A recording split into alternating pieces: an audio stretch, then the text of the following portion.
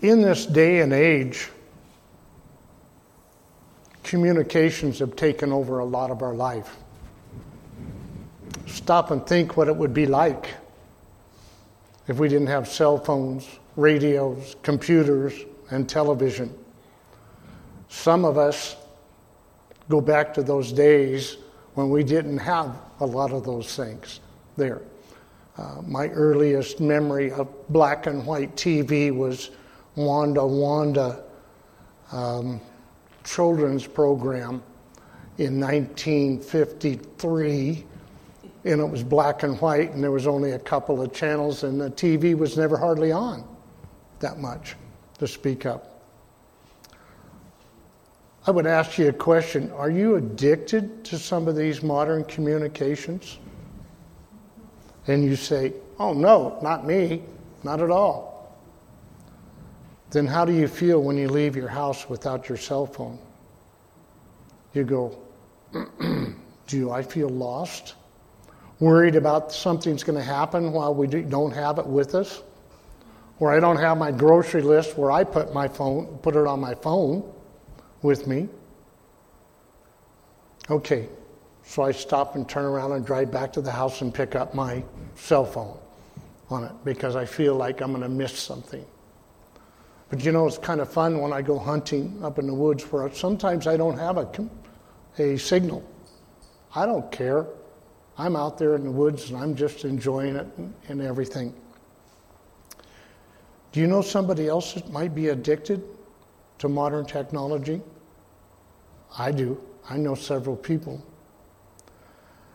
Now, I'm not saying that modern communications are good or bad, but take a look at a few reasons for each. A cell phone. I can stay in touch with my family and friends easier and more often. I can read my Bible on the phone. I can call for help if I need it. I can follow the directions to places that I've never been and get lost even faster by trying to follow them. I can do business while I'm away from my home or office. I can look up questions and get answers, whether they be factual or not. Or I can listen to music or messages on my phone. Now, your computer is pretty close, the same as your phone. I can communicate faster with groups of people and write documents on word processors that make me look more professional, i.e., thank heavens for spell checker. I can purchase stuff. I could do without the computer for that, okay? I can research basic questions. I can play games. I can learn how to repair my car or anything else by watching a video on it. TV. I can watch movies, documentaries, sermons, or go to church without even having to get out of my pajamas. I can keep up with the latest news and watch all kinds of sports. I can listen to music or watch YouTube videos on projects. And I think about all these things. Do you ever turn your TV on just to make sure there's some noise in the background while you're moving about through the house? And then you turn the TV off and you go, whoa, this is weird. There's no jabbering going on. Look at this little thing right here. You see this little thing? This is a ham radio. And yes, I do have a ham radio license now to use it. But I can talk to the space station on this while they're traveling around the earth. I can send messages out and bounce off the moon and back to the earth with this little tool right here. But yet, you think, wow, that's got to be expensive. $39. And you think, where is technology going? So what's the bad side to these different tools? There needs to be a balance in everything we do. And what I mean by that statement, like Paul says in Ephesians 5:16 and 17, make the best use of the time because the days are evil. Therefore, do not be foolish, but understand what the will of the Lord is. If any one of these good communication things occupies an excessive amount of time, then something else has to suffer our attention. We only have a limited amount of time each day. In some cases, technology can be life-threatening. I read about ham radios, how if they're used incorrectly, they burn people. Do they create cancer? Who knows with it? The example of people who go outdoors and depend upon cell phones or GPS tools to find their way back. This has become a problem for hunters, because hunters in old days used their own reckoning or a compass to find their way in and out of something. Now they say, oh, I've got a cell phone or I've got a GPS tool. But what happens when it doesn't work? 4 years ago, I'm up on the Steens Mountain, a day ahead of the other guys coming up to hunt. It's 30 degrees and it's snowing hard, and this is a new area that I'm checking out. I go down into a canyon, probably 500 feet down.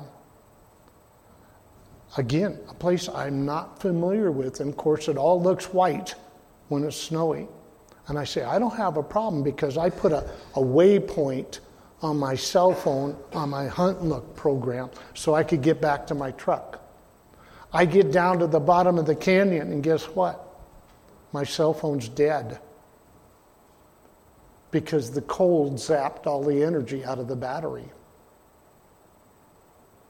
But one of the tools that I carry with me is an extra battery in my backpack. And so I was able to charge it up. Could I have found my way out of there?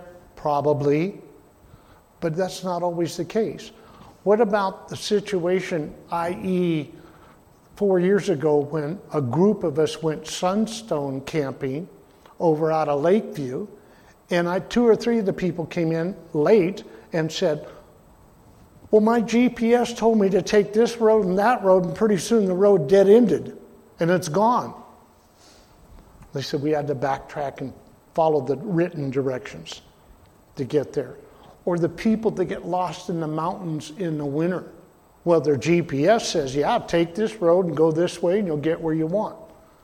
Yeah, 6 and 8 feet of snow later, they're stuck and stranded with it. So it's not always the best tool out there. The communication tool I want to talk about this morning is our communication tool with God, and that's prayer. There is no way that you can take your phone out or your computer and go on Zoom and talk to God.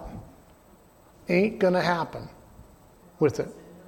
So we have that tool of prayer. Would you open your Bible to chapter 8, Luke chapter 18, verse 1. Luke 18, verse 1.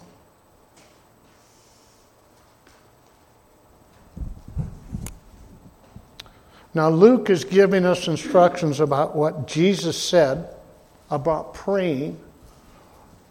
In the scriptures, he's doing this right after Jesus is talking about his second coming.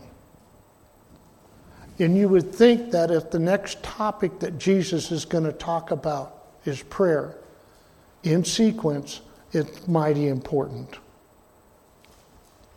Luke 18, verse 1. This is ESV.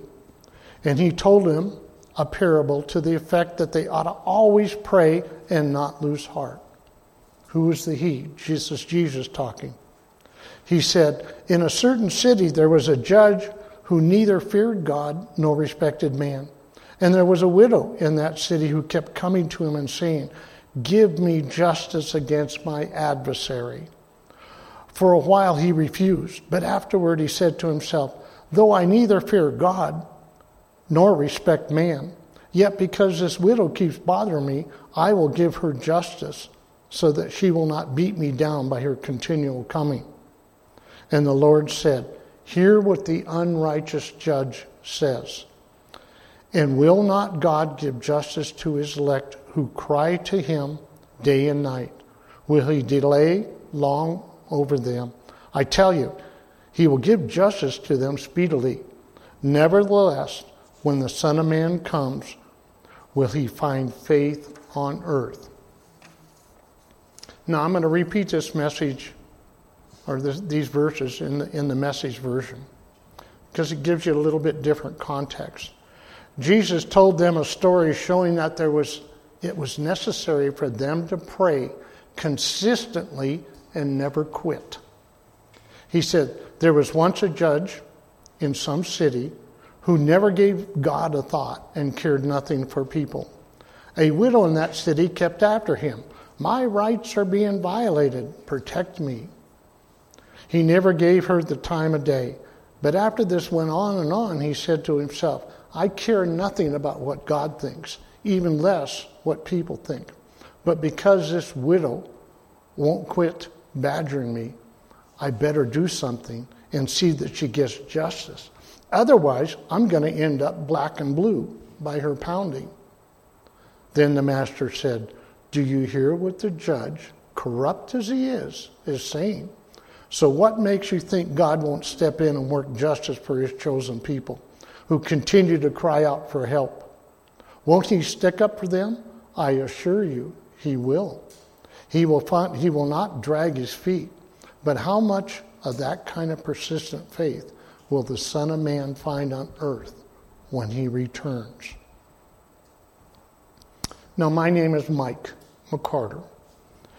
And most of you know me because we've had conversations, we've spent time together around here in church. I'm not a pastor. I haven't been to seminary or Bible college.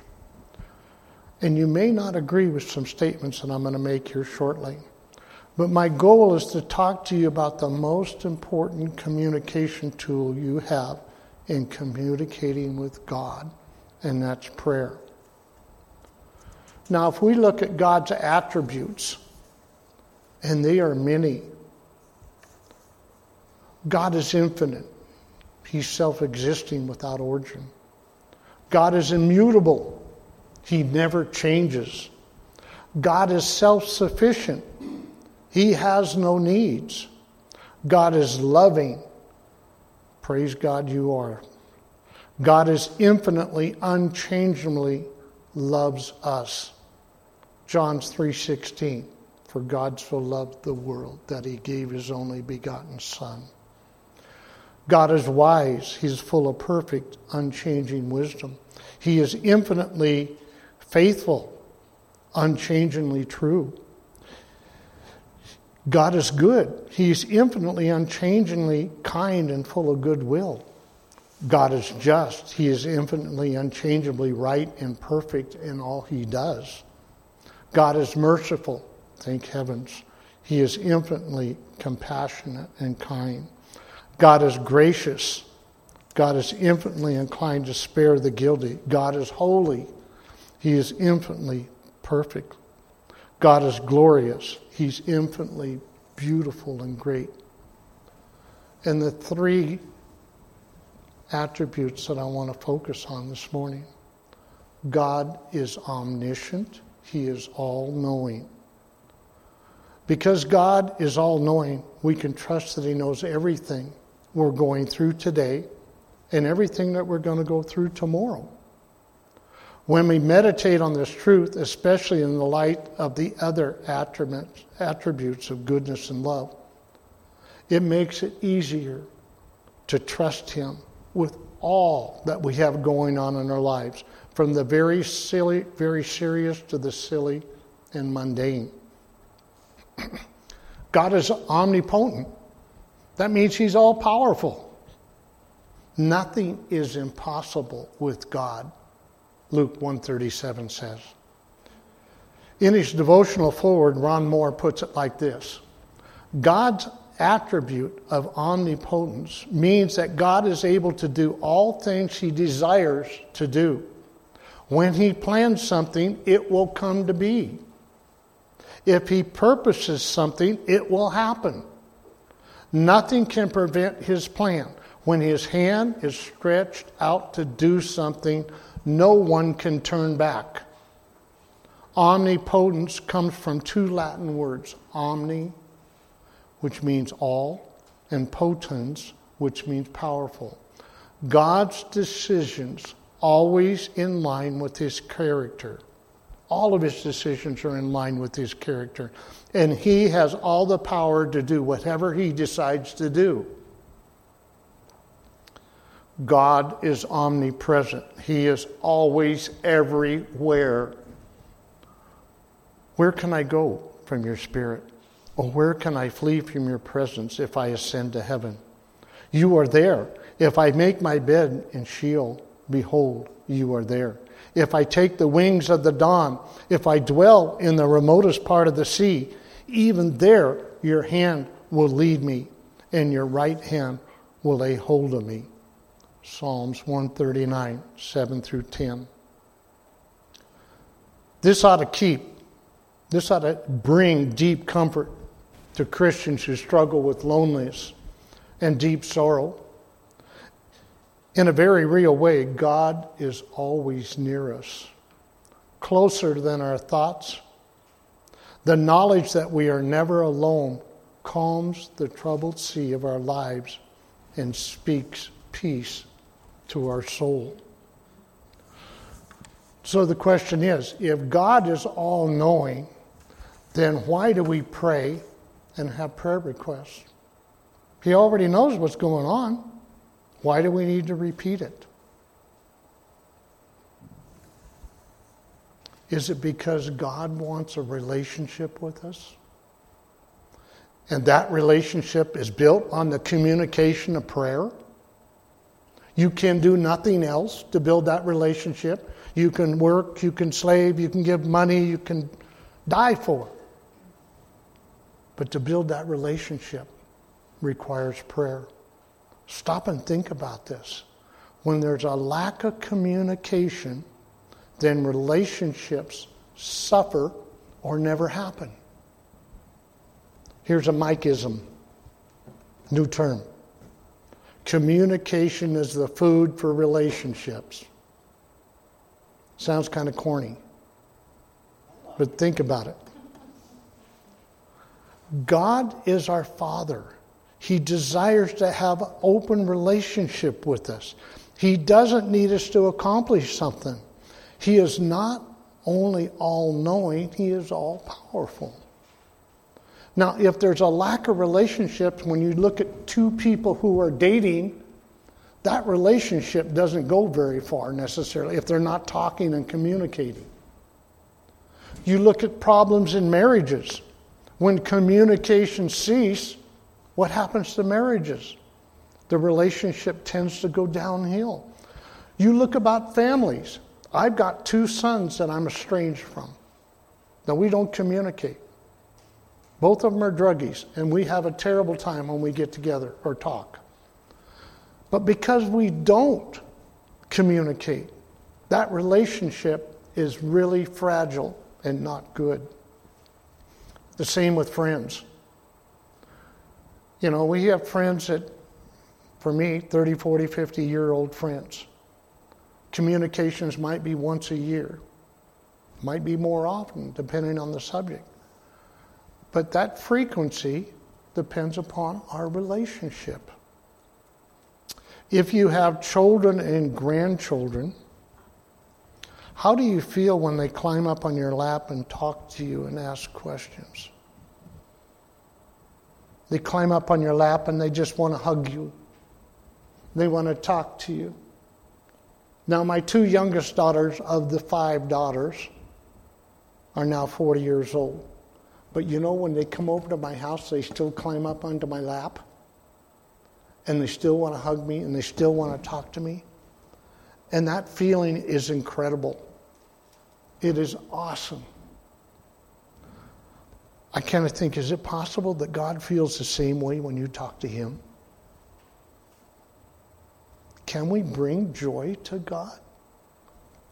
I don't know the answer to that.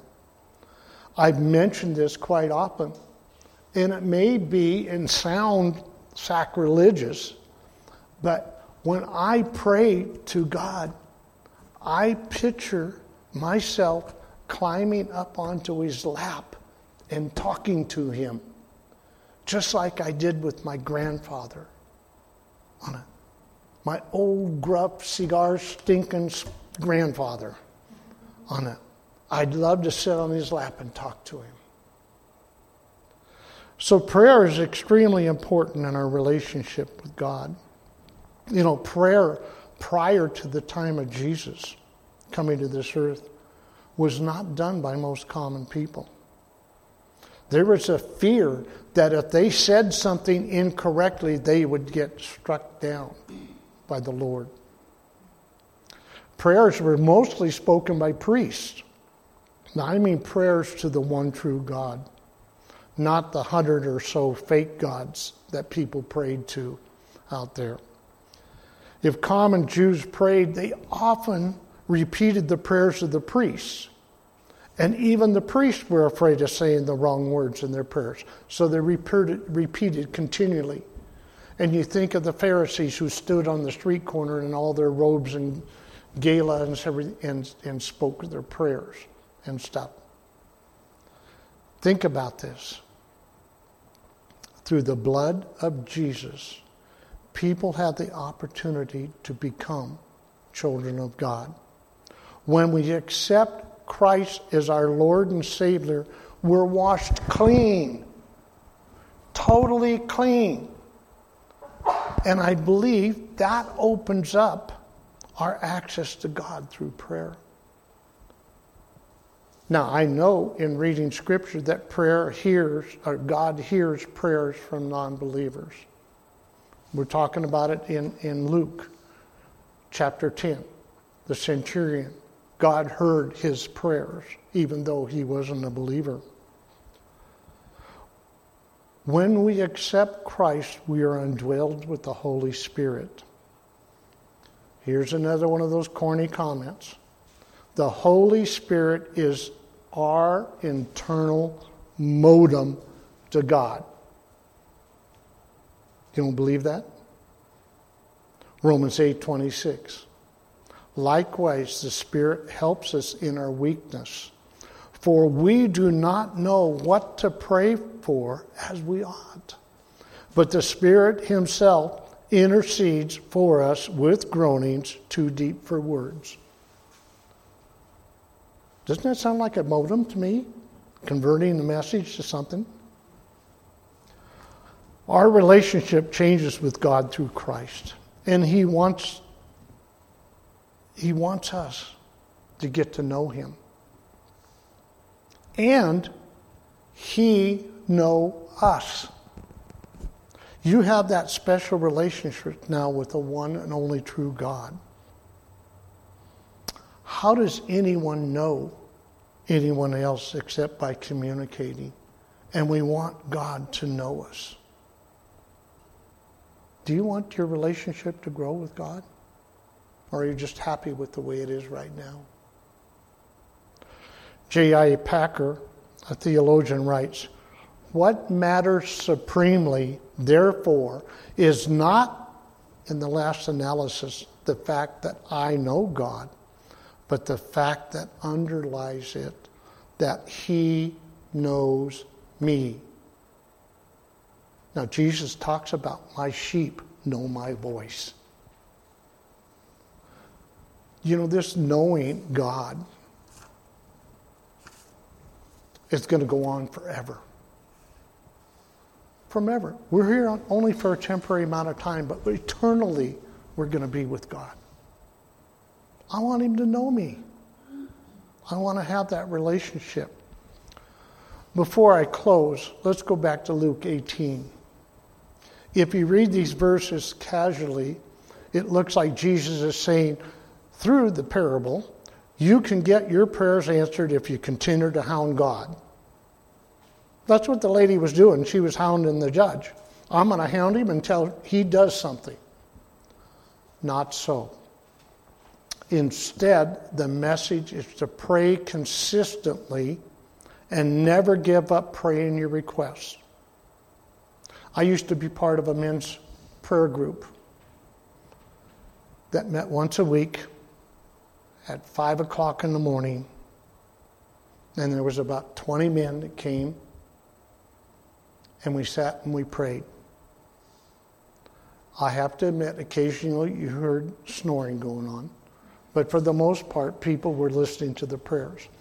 And I remember one of the old prayer warriors talking to us. He had over 50 prayer requests on his list that he went through every morning. Praying for people, praying for situations. Don't let your faith faint, but pray, pray, pray. As it says in Luke 18:8, but how much of that kind of persistent faith will the Son of Man find on earth when he returns? I don't know, but I'm afraid it's going to be not much. And I don't know what the effect of that is. Philippians 4:6 in ESV version.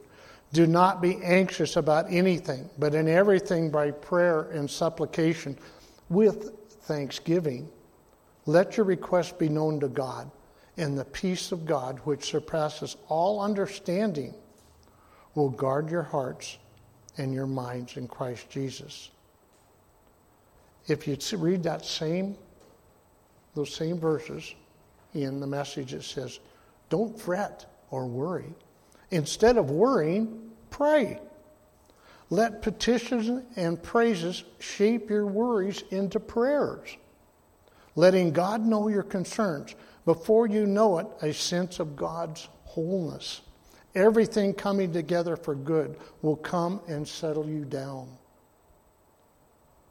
It's wonderful what happens when Christ displaces worry at the center of your life.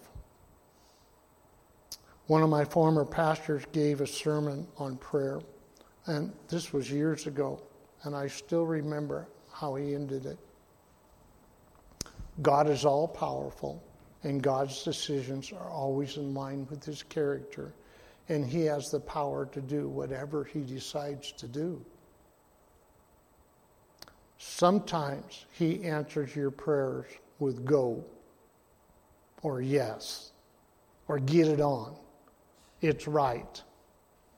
Sometimes he answers prayers with whoa, the timing's not right. You just don't feel good about this. Don't go down that road. Kind of plays to this day. If you're going to make a major purchase, like buying a car or a trailer, you find it, you wait 3 days before you sign the contract. Let's see. And the third answer is the one we don't like. No, don't do it. Don't go there. Don't even think about it. Yes, no, or whoa. In closing, prayer with God is important in building the most important relationship in our life. There is no one we should be closer to, both now and forever on. Bow your heads and pray with me, please. Father, these words of our Lord Jesus have made us aware of the lack of faith in our lives. We cry out to you now in our weakness and our failure to exercise faith in prayer. Oh, Father, teach us to pray. Teach us to be men and women who depend continually upon you, who are pouring out to you every aspect of our life without hindrance, without reservation, telling you all things and listening to you about all things. I thank you for your love. And in Jesus' name, amen.